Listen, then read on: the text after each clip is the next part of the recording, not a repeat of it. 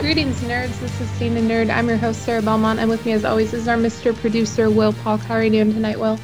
Oh, very well. How you doing this evening, sir? I'm doing fine. That's good. That's good. Glad to It hear it. is. It is. I don't really know how to start tonight's show because we literally just have one news topic and then Yeah, two shows and a movie to talk about. yeah. Well, I mean, basically, the writer's strike. At this point, it's just like everything is. Even where people were said they were going to proceed, they are not proceeding. So it's just been like a laundry list of like, oh, Blade's in his own case. Blade is almost getting there in the Flash movie realm of this like problems of everything from directors to writers to you name it. But the other things of I know the Andor folks were Tony Gilroy's giving some grief, but long and short of it, with the writer's strike, a lot of things, as we talked about, and don't need to really go into much more, things are being put on hold, and it's only been a week and a half, 2 weeks. So It's funny. Amidst all of these on hold delay items, I saw an announcement that The Bear season 2 will be dropping on June 22nd. yeah, but but I guess which I'm just putting out there because for those who haven't watched The Bear season 1, I believe Will included, you should, especially if some of the shows that you have watched are being postponed or delayed. It's an easy binge. There is one particular episode that is pretty well done. Like, it's like, man, that directing, fascinating. Yeah. And I believe they're half-hour episodes.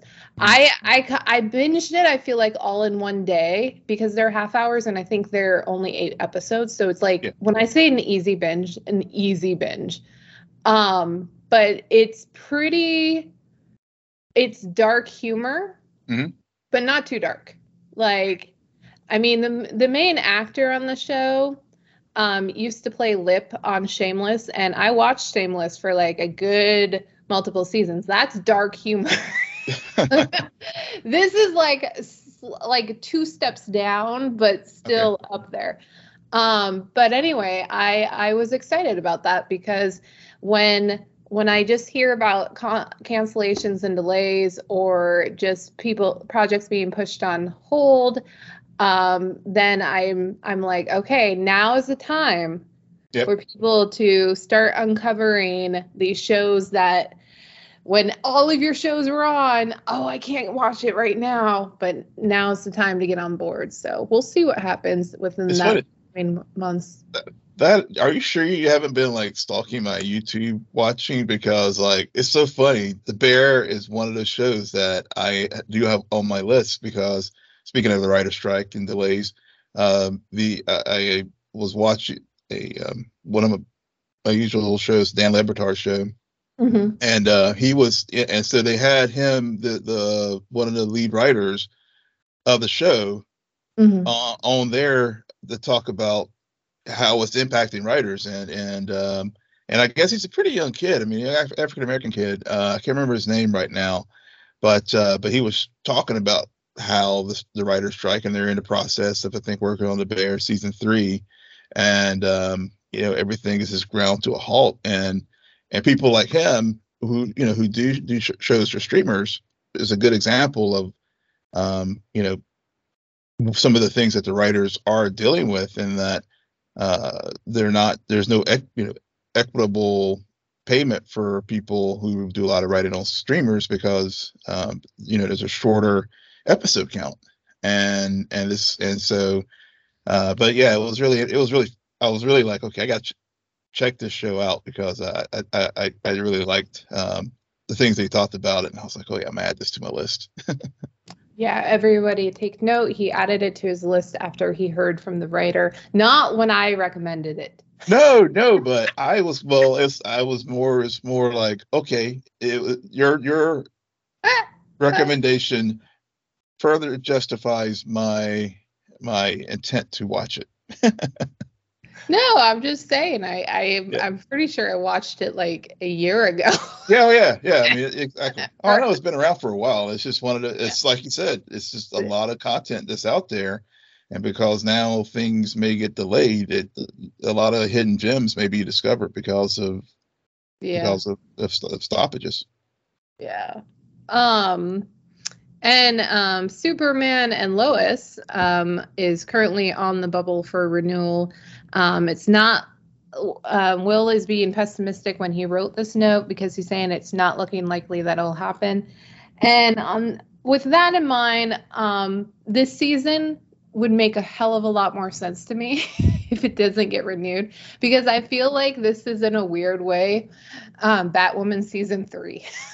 Well, I don't know. I wouldn't go there. I have to disagree with you on this one. I'm not saying in terms of quality. I'm just saying in terms of like how safe they've played this season. Okay. They're clearly not looking to really start any, we're going to answer this question 2 seasons from now, because we don't even know if we're going to get a next season. Like, I don't know. There's something about it where it's not as strong and like, let's start these mysteries.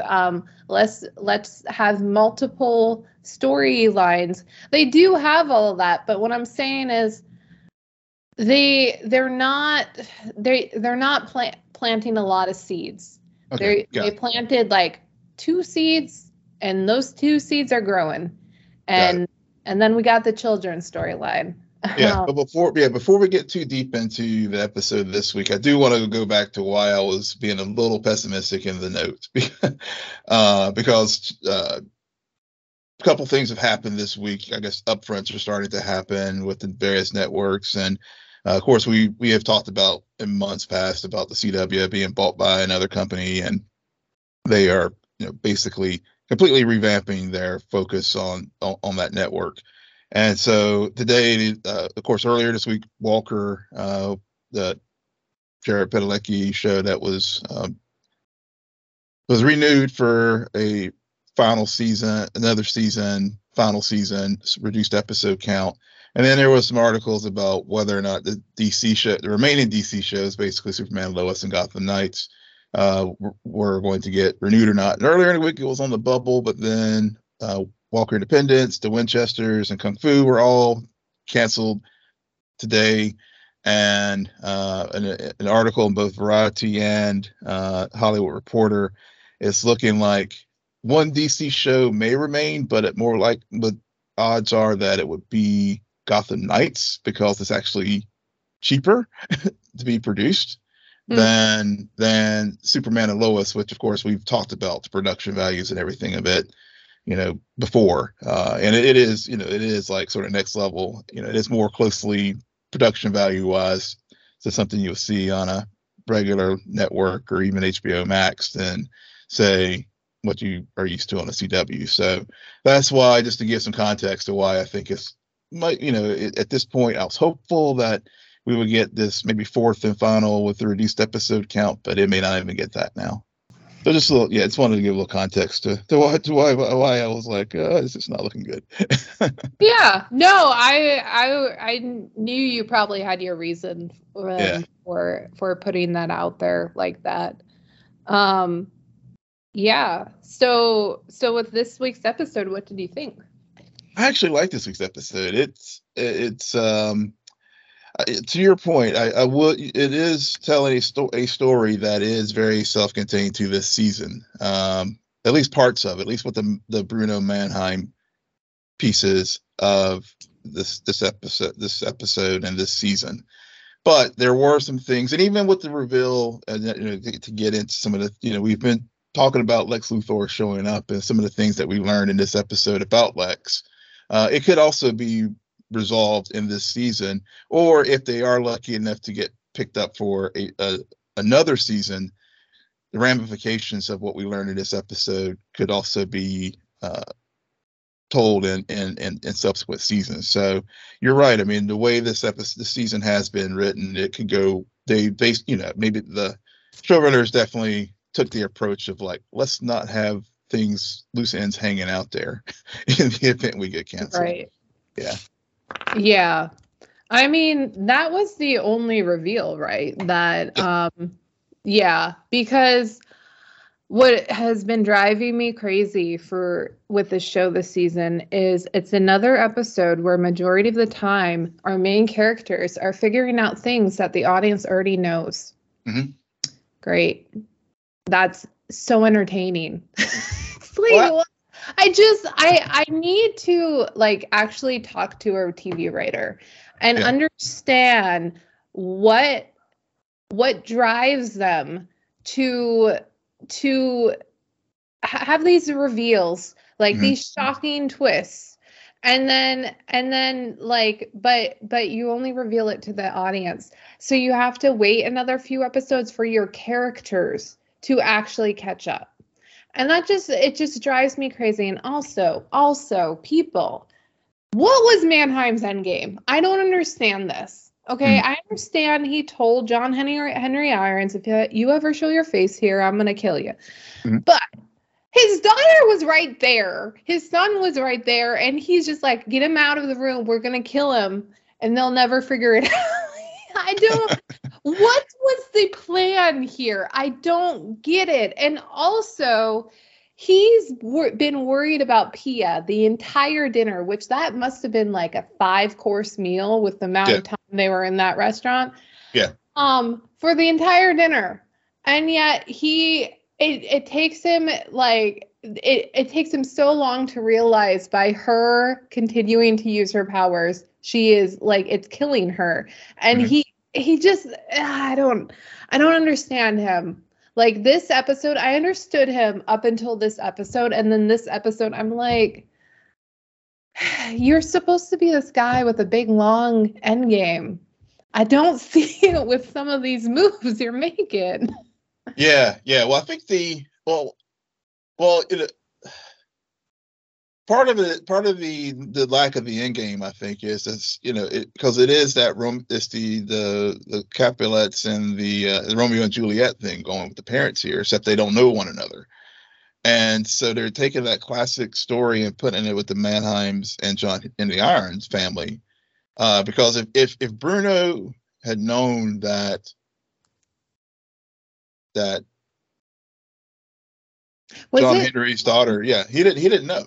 No one knew. That's the thing. That's the thing that like why whenever John Henry figured that went to whenever he was talking to the, I guess, Earth, whatever Earth they're on now, John Henry's sister, the doctor, whenever she mentioned the name of the restaurant, that's when he put the things together as far as I know that. I watched the episode too, but like that, thank you for bringing this up actually, because another issue I had with Mannheim this episode is how the hell did he not know about Nat? I could have sworn when he last saw John Henry Irons, he talked to him as if, oh, I know you. You're someone else, and I did all this research and I'm planning to kill all your family. Granted, I guess, he could be talking about just about the family he's aware of this Earth, but still, like, it's been a few weeks. Are you telling me that he never did some digging in on this new guy to make sure there were no other threads? Like, between him and Lois, I don't know who's lacking in the investigation skills right now. Yeah. Well, I hear your point on that, but I think I took whenever they had that encounter earlier in the season, I think he meant John, the John Henry A, for lack of a better use, that he killed earlier. I think he was telling John Henry B from the other alternate Earth that he was going to kill the rest of that family. I don't think he was aware of Nat, because I know they, I think seasons before, Nat was pretty underground, as far as being out there and stuff. So, as far as any, as far as and any social media or any kind of like trace or whatever things that a person would normally have that you could find in records. It just doesn't exist. So I think that's why he didn't have her. That's why he didn't know about that. Maybe. Well, he also does mention like he doesn't go to Smallville, but it's on his list recently. Yeah. So, I don't know.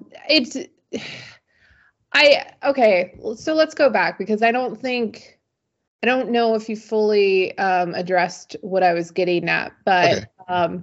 So you brought up John Henry Irons not knowing and like this like Romeo and Juliet thing. Mm-hmm. And I'm pretty sure it was the Capulets and the Montagues, if I'm not mistaken. That's correct. So how does that help justify the writers having Mannheim just see John Henry Irons and be like, okay, get the kids out of the room. I'm going to kill Nat's dad. Like, not in front of her. Mm-hmm. But she clearly will know it's me. Yeah, that is a plot hole. Who's a loose end that I then have to kill, but that's my son's girl. Yeah, I just don't understand what he was thinking. Yeah, well, that's just basically Nat has it was a whole one, and the other whole with the whole sequence was once he did take him out of the room, why did he hesitate to like shoot him? Because it was like clear plot armor as far as like that the steel suit coming from across. Yeah. So there were a couple problems with that whole sequence as far as what happened then and there. Yeah. It's just it was. And then, well, when we all think Pia's dead, I was like, okay, good, because he's going to blame not only John Henry, but also Superman for Pia's death, even though he kind of did it. Like, you have that blind rage. So I get it. But she's not dead. I like how I need to take her to the hospital. And then before we know it, next scene, they're clearly at the DOD. Yeah. I was just like, so Superman's a liar. Cool. Okay. That's not going to go over well. Nope. So so I was like, oh, you're so there. And then it was weird. Call me crazy, Will, or call me just like being a bit too aggressively nitpicky, but it was odd to me how majority of this episode, Clark is like, I don't care if Pia has cancer. Mm-hmm. We're taking her and Mannheim down. And at this point, he didn't know she had powers. He didn't know like she's clearly badass. No, he just knew she's a wife, mother with cancer. Mm-hmm. Let's take her down. By the end of the episode, I'm having second thoughts about she's dying. She's almost dead. She's just not dead yet, so we can let her go. And John Henry's like, what? So like they're doing this weird thing with Lois and Clark. Like both of them, every episode, they like have a clear opinion and then they switch sides by the end of it. And I'm just like, why are we doing this? Well, that's a very good point that you bring up there as far as Clark, because he was like, no matter what it's very brutal. It's a very like not cool thing to do, but Bruno's a bad dude, and like you said, even though he didn't know at that point that she was onomatopoeia, it was kind of like collateral damage be damned. We got the bigger point here is we got to bring Mannheim to justice, and then at the end it's like he's being all humanitarian and like, oh, all right, she's safe here. Do we have to keep her here? Do we have to keep her locked up? The next thing is will he allow Mannheim and Mateo to go visit? I mean, yeah, and I did like that reality check that John had there. But you're right. I mean, they have had this like back and forth feelings and flip-flopping emotions and motivations throughout. And I felt like with Lois, and that since we're on that topic, I mean, I felt like for it seemed like they were overcompensating for Lois earlier in the episode on that particular point. Where she was like, this is, she's like, if we start doing this, we're going to go into tabloidism and stuff. But I mean, the point wasn't, I mean, I know you could adjust the headline, but if the substance of the story was, here are the bad things that Bruno Mannheim is doing, that's not tabloid. That's just your investigative reporting. See, and that's where I got a little bit confused with the dialogue, because when she used the word tabloid, I'm like thinking to myself, are they proposing a story where they just are like, hey, guess what, world? Mannheim is married to this woman. Mm-hmm. Because that's that's what it felt like to me. Yeah. Where they wanted to bring up that even, and I'm thinking in my mind, I'm like, that's not journal. You can go after him, but why would you bring up the family? And then Clark has this line, his secrets can, like, if he has the secrets, the others that they both share could be much more dangerous. Like, I don't know. It's just like that conversation was very confusing to me as about what the story was. Yeah. Because they just found out he was married, because none of them are true investigators. I can't. Can they do a story about how they did not know that? Like, thank you. Yep. It took Sam Lang and the DOD to like for them to figure it out. Well, it took Sam and the DOD for like Lois to get like anywhere on this case that she has been wanting to do for like years. Yeah. Because he just so happened at this very moment to finally have the files, and it's like, what? What? Yeah. That's like serendipitous, but granted, that tape of Lex confessing wouldn't have meant anything at the time because they wouldn't have been listening for that sound. True. Whatever. But I do have another thing before I forget. Well, you gotta jog my memory about this. But last week, when we got the quote unquote Mannheim Pia love story, did it seem like Pia had her powers pre-cancer? Yes. Okay.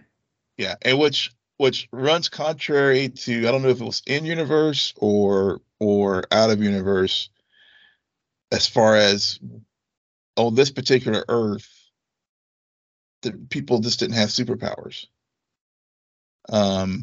If I recall, because once we established that this is not the Arrowverse, and that, I don't know if they've had any mentions of Batman or any other, or Flash, or, I mean, I know there was like, I know Diggle has shown up, but that's a different John Diggle. And I think that rate opens the door to, the uniqueness or people or supervillains haven't been really discovered. I think that's why, like, the XK and all these other things were such a big deal, if I recall from previous episodes or previous seasons. But to your point, it's very clear that, to me, it regardless of the other thing that I just brought up, the powers pre-existed cancer. Okay, because I was under the impression, but I mean, everyone else was going through these experiments as he tries to find a cure for her. But one of the side effects is this power. It is interesting, though.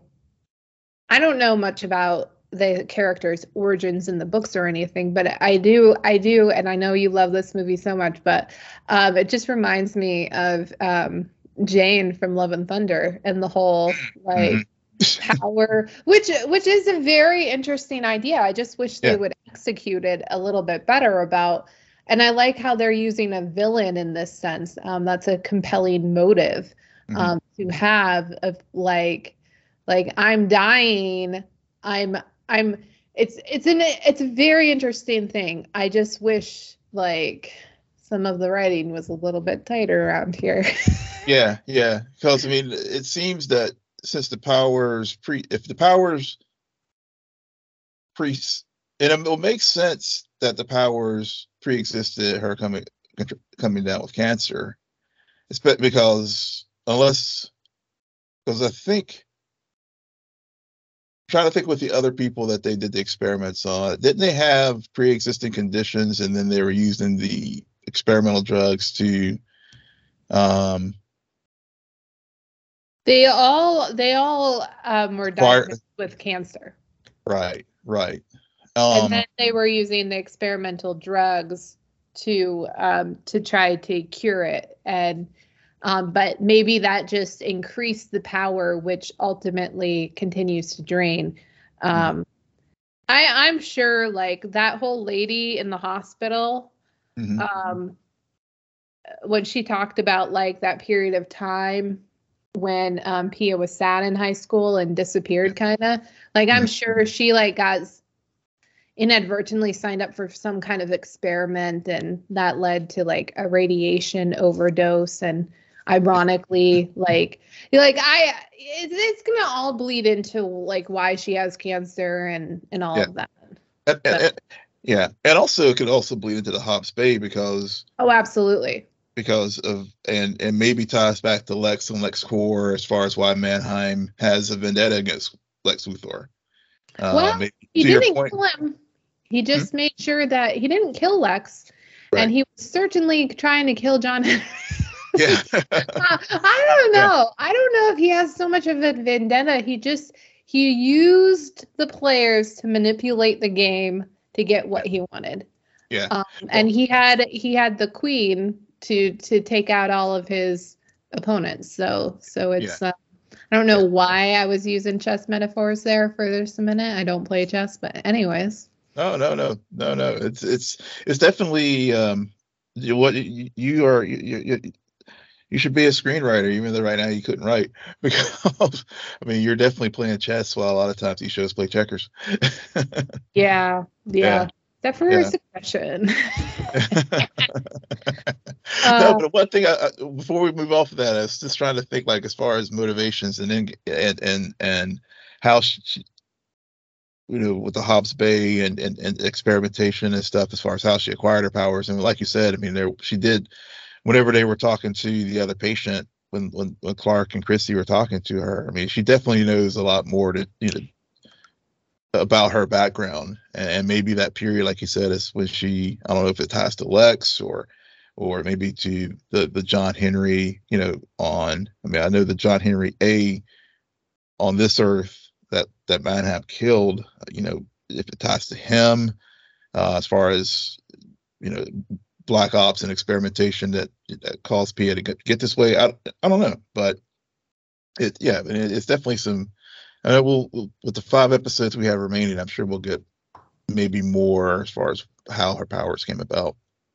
Well, that and an ending, especially if it's going to be the last ending of the show, or the final ending of the show. Yeah. I'm still calling it. Jordan will factor into this equation at some point. Mannheim, yeah, he made like his son and Nat get out of the room, but I don't think he's gonna have any problem killing one of the Kent kids. Not at all. I'm glad. It turned into them real fast. I like this. I liked actually the fact that they really drew a lot of just tension and that conflict between these two. I mean, a lot of times they're usually supportive, but this week it actually it gets to the whole point of what Clark has been trying to share with Jordan as far as using his powers and responsibility of that. Even though Jordan did not have to go there, that was a super low blow that he delivered to Jonathan as far as the coffee meant with the training in the firehouse and stuff. Right. Right. What was more like annoying was like his ignorance about the comment when he was talking with Sarah. I'm just like, dude, grow up. Yeah, really. Yeah, really, really. Um, do you want to switch over to Central City? Yeah, I think don't think yeah, other than the like I know we talked around Lex a little bit. I guess we are going to finally get I think one big other I guess reveal, not only that like we were talking about the files figuring out that the Kents may have wrongly imprisoned Lex, and or I mean, Lex seems like it's Lex Luthor, so he's probably done some other stuff. But I like the conflict and ethical issue that they have raised here with Lois and Clark's methods that may have inadvertently, put the wrong man in prison. So I'm very hopeful that we'll get a good payoff with that storyline that they have developed here. Yeah. Okay. What about the Flash? Basically, we just needed to watch the last 2 minutes. This is like, so just when, this is like why I guess we abandoned this show.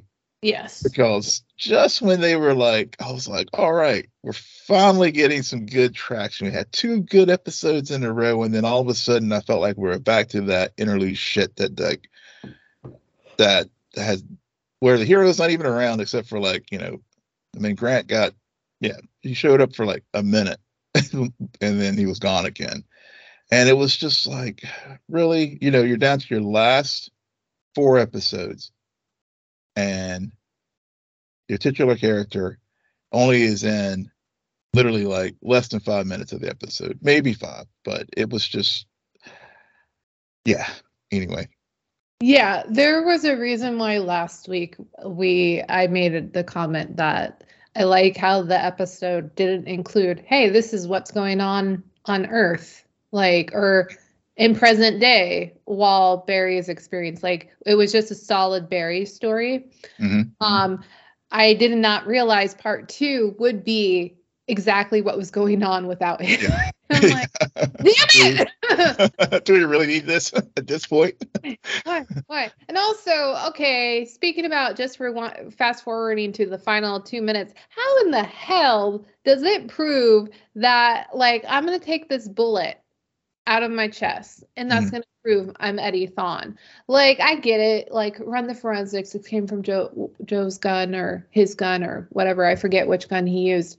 But, like, I really hated that line. So as much as I was like, okay, I get it. Okay. Let's remember the good times, literally, because it's all season 1 flashbacks. Yeah.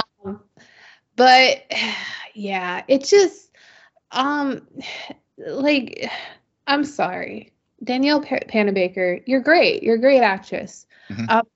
I can't with you anymore. Like, yeah. And man, like, there is a reason why we stopped talking about the show, because if I have to give lectures about steaks, yeah, one more time, I'm sorry. It's a big red flag that always comes up when I watch this show. Is like, I don't understand the showrunner at all. I don't understand how you can have these lines about, like, oh, I need to, like, everybody has to be alive when Barry gets back. It's like, well, duh. I mean, Caitlin literally has 9,000 lives. She's been killed 5 times. Yeah. So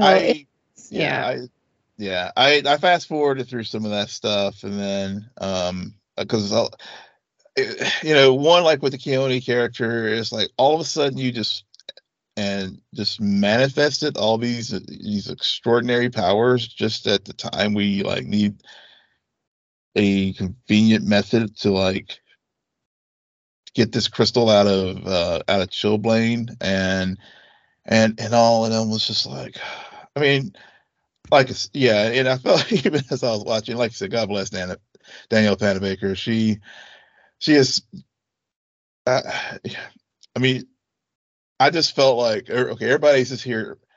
I don't want to ever impugn anyone's artistic integrity or because they are professionals and I respect their work, but I just have to feel for them as having to deliver this stuff, and I have to say it did, even that.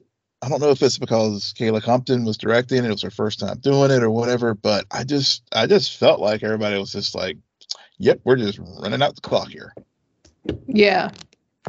Yeah. Except for Rick Cosnet. Now I will say, getting to the things I did like about the episode, and as you said, I mean, it really was again those first season vibes that as far as just as the whatever thing that happened whenever he went to into the singularity at the end of season one, and now magically comes back and he's Malcolm Fawn, and for the last, I guess, 9 years, he's been walking around at Mercury Labs, and no one was like, you look like that cop that died 8 years ago. I mean, yes, I know somebody in Central City surely would have bumped into him that knew about him. But that's neither that that. So I don't know how they're going to, and maybe I'm overthinking as far as trying how they're going to explain that plot point away. If he's been in Central City all this time as Malcolm Gilmore, who just happens to look like Eddie Thawne. Yeah, see, I don't think he's been in the city all that time. Okay. So, okay. Yeah, I think like clearly something's going on with the timeline. I think he like just was like put there almost. But for one, or maybe he's from another Earth. Yeah, that's possible. Like I agree with you. Like he really can't have been from that time. Like that makes no sense because like within 10 minutes, half of Central City recognized. Yeah. I mean, he was because Eddie was very prominent. He was head of the Mattatima Task Force and all those things. So it's not like he can just walk around. Right. Yeah. So, but granted, it is Eric Wallace, so likely he'll have been around the entire time. So. That's true. Yeah, but so I did like that aspect of the episode as far as just like seeing the flashbacks, him trying to figure out who he was, and I could now as far as the police officer who did speaking to the point of recognizing him, I can't remember if she was from the first season or not. I mean, I recently watched the first season again. I don't know if she was part of the task force or if it was just or that's now she's worked her way up into a leadership position. But to my point earlier, I think that's what would have happened. So I hope they do explain that. But but as we talked about it, you did say Eddie Thawne last week whenever we were joking about the whole Cobalt Blue adaptation. Even though whenever we were wondering how they were going to do it, and in this case it wasn't a long lost brother of Eddie; it was actually Eddie. We'll just sort of see. I guess the thing is now is like with the crystal. I guess I know in the comics it is tracking the comics in the sense that Cobalt Blue did use people who were close to Barry in a comic book. Barry, this was after Crisis, so he was dead. He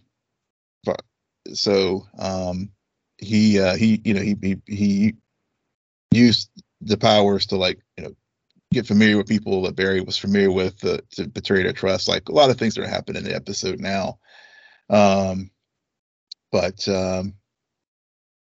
guess the thing about the crystal here, I guess it's tied to the Thawns. So and I did see, spoiler alert, folks, if you jump ahead if you don't want to hear this, but Tom Cavanaugh is returning for the final episode. So it is all tied to the negative Speed Force and Reverse Flash, and we'll get, we saw Thawne last week as far as the original Eobard absorbing Harrison Wells' visage, and we'll get the Tom Cavanaugh version as well. So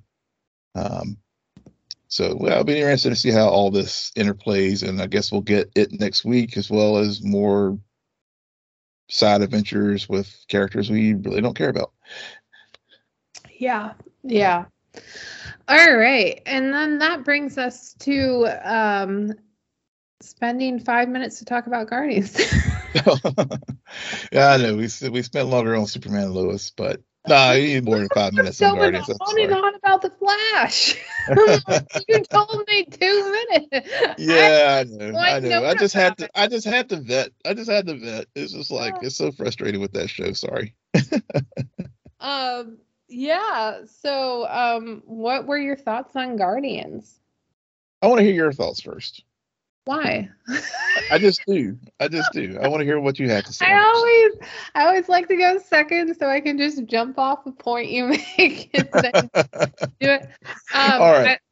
This movie, it's good. It's a good movie. I laughed out loud. I did like a weird because there were not a lot of people in the audience at my showing. So I noticed that I was like silently laughing. Because and other people were laughing, but yeah, like when I say a few people, I mean like maybe 5. Okay. And I like for those who don't realize, like remember I live in Alaska, okay? So like 5 people in a movie theater, crowded. Yeah. Yeah. So like I'm not surprised by that at all. I like this movie. I really enjoyed it. I did not I'm so glad I maybe saw one trailer because I did not spend the entire time being like, oh, this part hasn't happened, so that means this. Like I didn't. I was just like in the story, watching things happen, watching the jokes or listening to the jokes. I was, yeah. And yeah, overall it was a good movie. Yeah. Overall, yeah, same. I really enjoyed it too. And to your point about the trailers, Gunn and did a really solid job of like setting up expectations that and head fakes, because we all thought when we saw that first trailer, we all thought Rocket was going to get it. that we're going to have a death. Yeah. Oh yeah, I remember us talking about it. We even joked like Rocket's gone, but then I was definitely being sarcastic. Because I could have sworn everybody thought Drax was going to go. Or Drax. I mean, somebody was. Yeah, I mean, well, that's my point. If the trailers, even like Peter with one of the other, I think the second trailer with whenever with the scene where we see them carrying a drunken Peter out. They basically used the marketing very well to have us all guessing which Guardian was going to get it. But that being said, I mean, I did really enjoy the film. I know right after watching it, really since Endgame, really only 2 films I've really gone back to see in a theater more than once has been No Way Home and Wakanda Forever. And this one will be the third because just haven't had opportunity to yet. But I really did like this movie. I felt like, okay, thinking ahead to the DC in the room and with Gunn heading up the creative side of the studios. I think we'll be getting good films from Warner Brothers moving ahead. So yeah, those are my just overall thoughts of the film. Yeah. When you said DC in the room, I was like, oh, that's the new streaming service. And the way you said it, I was just like, what is that? And then it took me a while. I was like, okay, when he's in the room with got it. Okay. Yeah. Oh my God. Yeah. So, I don't know why I'm blanking. I did this film. I'm just I don't know what to necessarily talk about because it's a movie, people. Yeah, yeah. Well, I mean, I guess maybe just overall, instead of beat by beat, as far as like, plot points.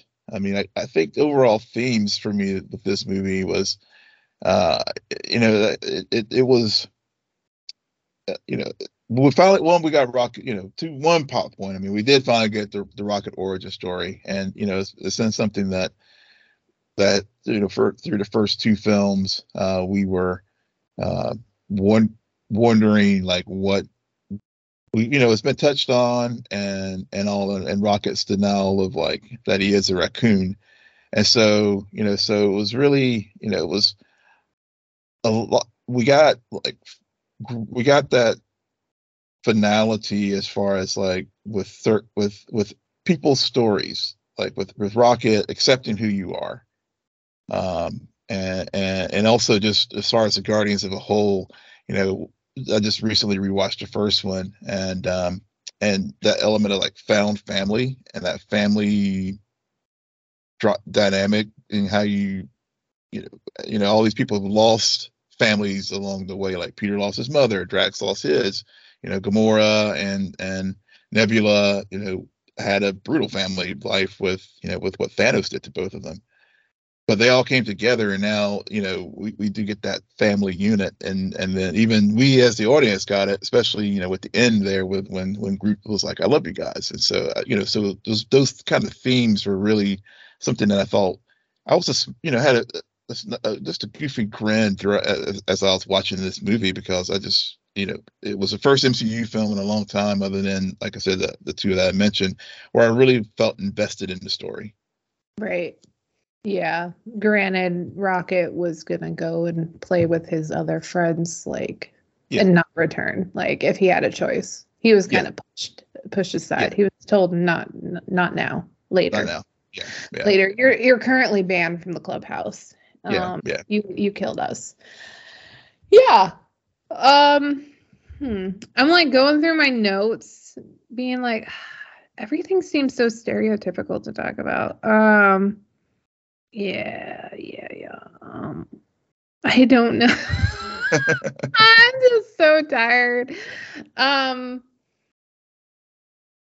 there was something else you brought up that I was gonna touch on besides just making that comment about Rocket's family. Yeah, the flashbacks were good. I was surprised by how much. But at the end of the day, I liked it. I was fine with Rocket being technically benched the majority of the film, because his story was used to actually give our villain motive. A very good motive, a very interesting motive, because you have the creator who ultimately, the Guardians kill him, but at the same time, his downfall comes because he can't handle, because of his own desire for perfection, I guess you would say. And also just annoyance that his Rocket is the one who surpassed him. Like, he figured out something that even he couldn't figure out. So he's both in awe of it and like angry at it. And I thought that was depicted really, really well. So I like the flashbacks. The one thing about the Rocket storyline that I did, especially when you bring up the first film, is Groot. Like, there was something magical in that first film just because of Groot and Rocket. Like, they were a tag team. So, like, I don't know, Gunn, maybe you should have thrown in a little, like, and after he escaped the crazy place, he met Groot. It's just, that was one of the things where there's so many callbacks, and to your point, a lot of like full circle moments for these characters and for this franchise.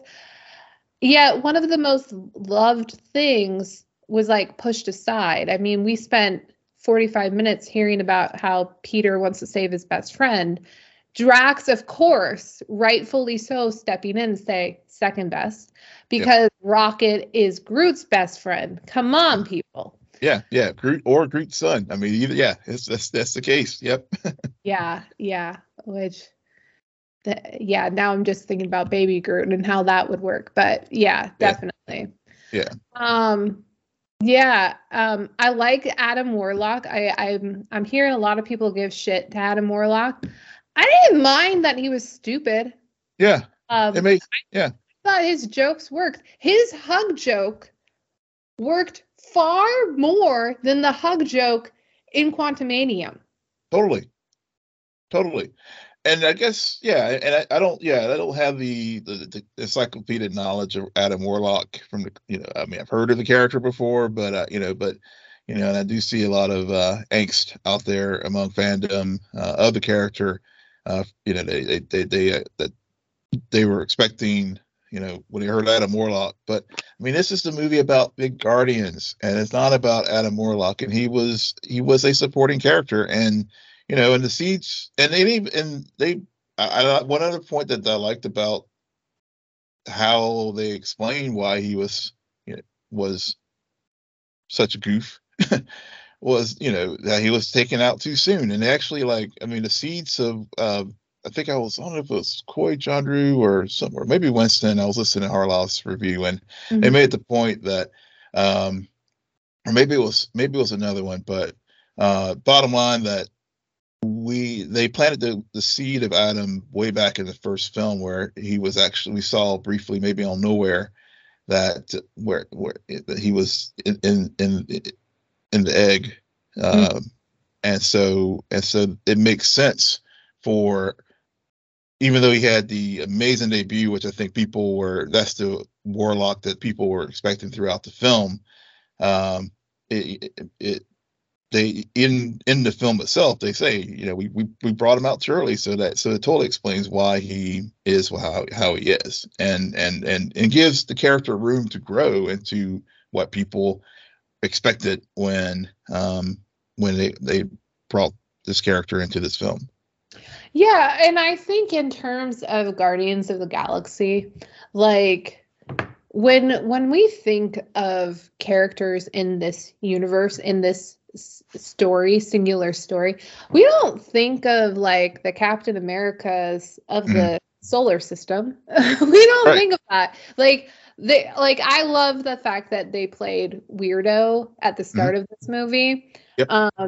Because it just fit for not only this movie, but it also fit for the entire, like, what Guardians is all about. Like, we see a lot of very strange things with Guardians, of course, PG-13. So yeah, to your point, like, they explained it. He behaved accordingly, and his hug joke worked. Yep. Okay, granted, the entire time I was thinking about how superior of a movie this is to Quantumania, like in every which way. The people who gave Quantumania like a pass because of the quote unquote visual effects, fuck you. Because the visual effects in this movie, like, dear Lord, I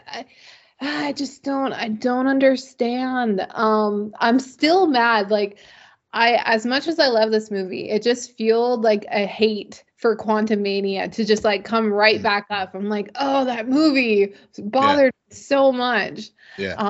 Because it did all the wrong things, and like this movie pretty much did all the right things. Yeah.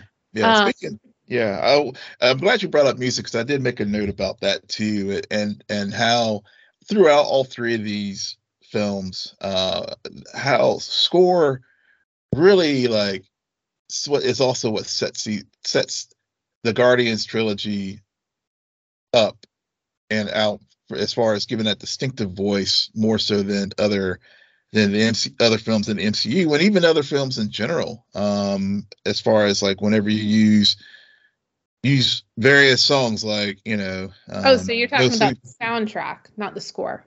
The soundtrack. Yeah, the soundtrack, and also the score too. I mean, some of the original compositions, but also the soundtrack. Whenever using, like, very popular songs like No Sleep Till Brooklyn, and how it's utilized in the story, but then other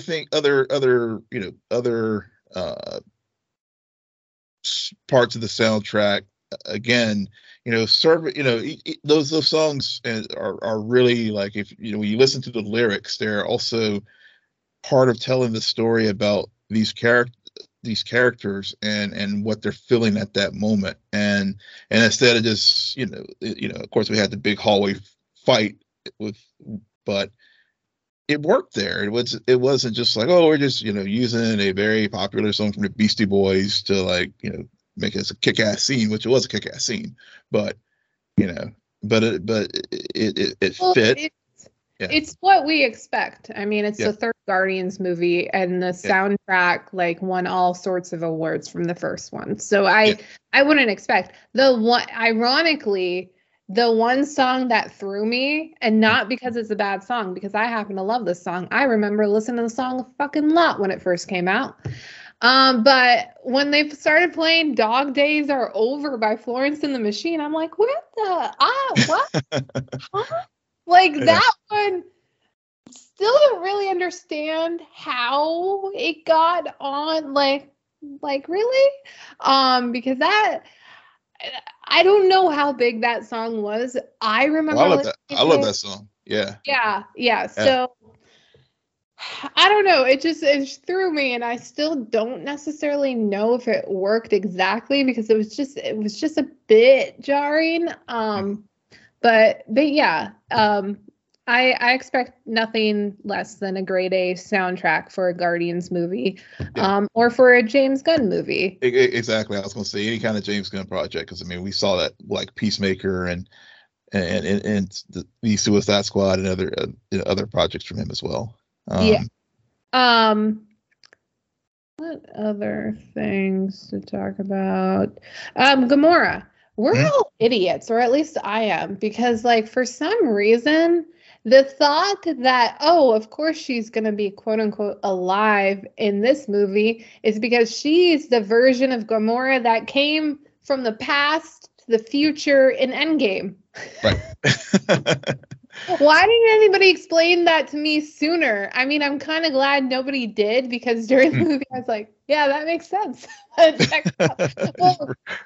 Granted, he did say, like, I don't know though why everyone else from the past, like, got snapped out of Earth except for her, but whatever. Soul Stone. So it works, but I'm glad that they also kind of acknowledge there's also a massive hole in it, but just go with it. So I like that. I like how she was handled. I mean, I don't know what other word to use than just, like, it's a good movie, just because I don't really have that many criticism about it. And when I do hear people talk about it, instead of, like, joining in on the fray, I'm more like, well, to play devil's advocate. Yeah, exactly. And that's, yeah. I mean, there's some nits, but I mean, I'm just trying to think, like, there's not the nits that stick with you. Like, it's been, like, now almost a week since I watched a film. And usually if there's if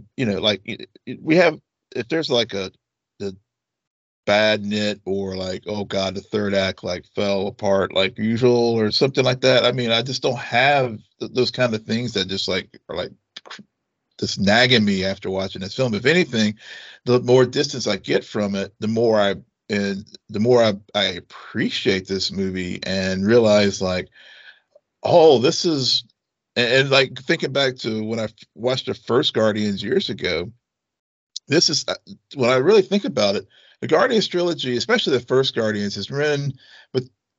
was really when I think really got locked into the MCU as far as just the franchise. Other ones I like the films and stuff, but the thing is, I was not familiar with these characters really at all, and when I saw Guardians, obviously it did kick off many things as far as the souls, with the soul, the Infinity Stones and everything. So it was a very foundational film, the first volume one, for many things that led up to Endgame. But also for me, I think really expanded the MCU to more than just the, Earthbound adventures that we saw in this universe. Yeah. I don't know. I've always been the Guardians has just always been. I remember liking the first one. I remember having some issues with the second one. Yeah. And the third one, just fresh out of the theater, my first thought was like, I think this is my favorite Guardians movie. Yeah. But then again, that was fresh out of the theater, so I would have to watch, and I can't honestly remember the last time I watched the first movie, much less the second movie. I've listened to Kind of Funny's reviews and rewatches, so especially the second one, they're very high on the second one. I don't really understand it, but hey, to each their own. Right. But yeah, so I guess my point being is going into this movie, like Guardians was never like I can't wait for the next Guardians movie coming out. I was like, it's a good movie. Yeah. Yeah. And no, Will, I didn't stay for the very end where they tease that Star-Lord will return. Well, No. You didn't miss it. Yeah, that was a nit for me, that as far as Peter and the grandfather, because again, I had completely forgotten about the grandfather, and the only reason why it made any point for me, it was because like I said, I was just recently getting ready to watch Volume 3. I did rewatch the first film. I didn't get a chance to watch the second film, but I remembered the grandfather because of that, and but also like thinking also that when prior to the end credit, within the movie, earlier in the movie, when it came up about Peter's grandfather and why Peter running from Earth and that kind of stuff.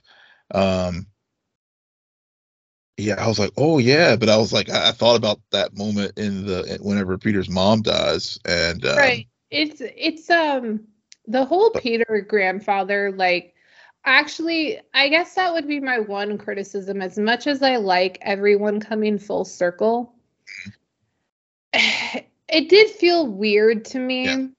We just saved Rocket. We have Rocket back.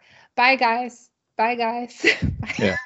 I'm like, you fought to like reunite only to disperse. And I get everyone kind of, it made sense in terms of what we were seeing, except for the Peter grandfather thing. It just, it would have, if this was the true end game that James had in mind for him, I wish a seed would have been planted in at least the second movie. You know? Yeah. It didn't feel earned. It didn't at all. And so that was one that I do.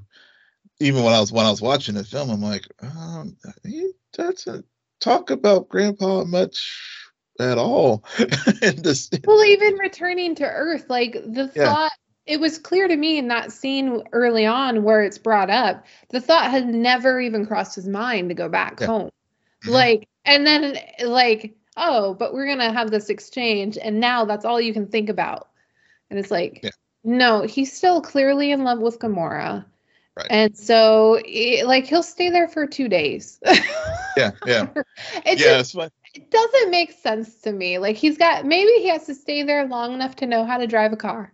Maybe he'll learn how. Yeah, he can do that. And I remember when they were reading the paper, whenever he was having the scene reminded me a lot of actually of Andor, because he's like with cereal, eating cereal, and because Grandpa's sitting there reading the paper, and there was a reference to Doctor Strange, I believe, if I recall real quickly on the film in the paper there.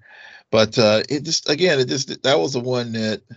But again, if it's it gets to the point where it's like, it's the found family. Everybody's lost something, but then but at the same time, everyone has gained something too. And I guess in Peter's case, maybe this is his since he, I don't know if I don't say he has come to accept that what happened with Gamora, but I think he's like, okay, I can start to grow and move from what happened and losing what we had. And especially whenever she's like, had made the point of, I bet we were fun. And I think that not only includes Peter, but I think just the whole group as well. Yeah. Yeah. Yeah. I'm just a little bit distracted because I noticed in my notes how I misspelled Adam, and the spell checking didn't even catch it. And now I'm just trying to think what does the word ADMA mean? Oh yeah, I just saw that Is too. even a real word? Like, why is it not? Interesting. Yeah. And how did I know how I misspell words all the time. But yeah, anything else? I'm just thinking about here. I mean, I know the organic cat planet. I love the moments with Nathan Fillion's character and whenever like, the bit where it's like, oh yeah, I have one of those too, as far as with as far as the knucklehead cousin or friend. That recurring joke that happened. I mean, those were moments where I definitely like laughed out loud, for sure. And then, and I know a lot has been made of the clearly the high evolutionary and the experimentation. I think Opita like tweeted out about how James Gunn was recognized for not addressing that issue in this film. And and I know a lot of people are like, oh, okay, we'll get broke and all that kind of stuff, or politics and films and whatnot. But it was a very, it made the point without beating you over the head in a lecturing kind of way, but that this was some nasty shit that was going on that the High Evolutionary was doing. Right. And I will say the one moment where I did gasp, it was not necessarily experimentation, but when Rocket and his friend were like talking, and then High Evolutionary killed her. I mean, even though I saw that the friends, we know with the experimentation where it was going to go, but to see it happen in that moment, I mean, whether it was they were euthanized to do the experiments, or when the experiments went wrong and in the tubes, or when he just flat out murdered her. I was just like, I did get that was and that the hats off to Bradley Cooper, and I can't remember who did the voice for what was her name? His one of the four animals there. But that moment, that definitely got me. But I was telling a friend, they were asking, should I take my kid to it? I was like, yeah, I don't know if they're under 10, I don't know. They're thinking about taking their grandsons, and I'm like, I don't know if you should, Dad. Maybe when they're a little bit older. It might be a bit much for little kids with some of the animal experimentation that was going on. Right. Okay. Yeah, but that, and also that and Encounter Earth too. I mean, that was, with I thought that was a funny bit, even though it was ended tragically. But to your point earlier, with the dangers of someone playing God like that, and destroying whole civilizations just because of he's just jealous of Rocket. Yeah. Well, he's obsessed with Rocket. Like everything else he creates pales in comparison. So he's willing to destroy all his other creations just in order to get the one that truly worked and to figure out why. Yeah. So I wasn't expecting that, because we've gotten similar characters in the past, but never going down that route. So yeah. It was a good twist on something we have seen before. So yeah. And very well acted and performed as well. Yeah. He's I know we saw him in Peacemaker, and he's very good actor, and And and also just the whole high evolutionary Rocket interplay. When Rocket did get his, we learned why he has the mask and stuff. I mean, it was even though it's like, hey, it's Red Skull, but that was another like very cathartic moment for Rocket and we as viewers, as far as like, yeah, this guy got what got what he was coming towards him for doing these things. So, but yeah, I mean, it was a very good film. I mean, it's just so many. Well, now that I know it took us a moment to get into it, but once you start really breaking it down and thinking about what all transpired, it's a very packed film.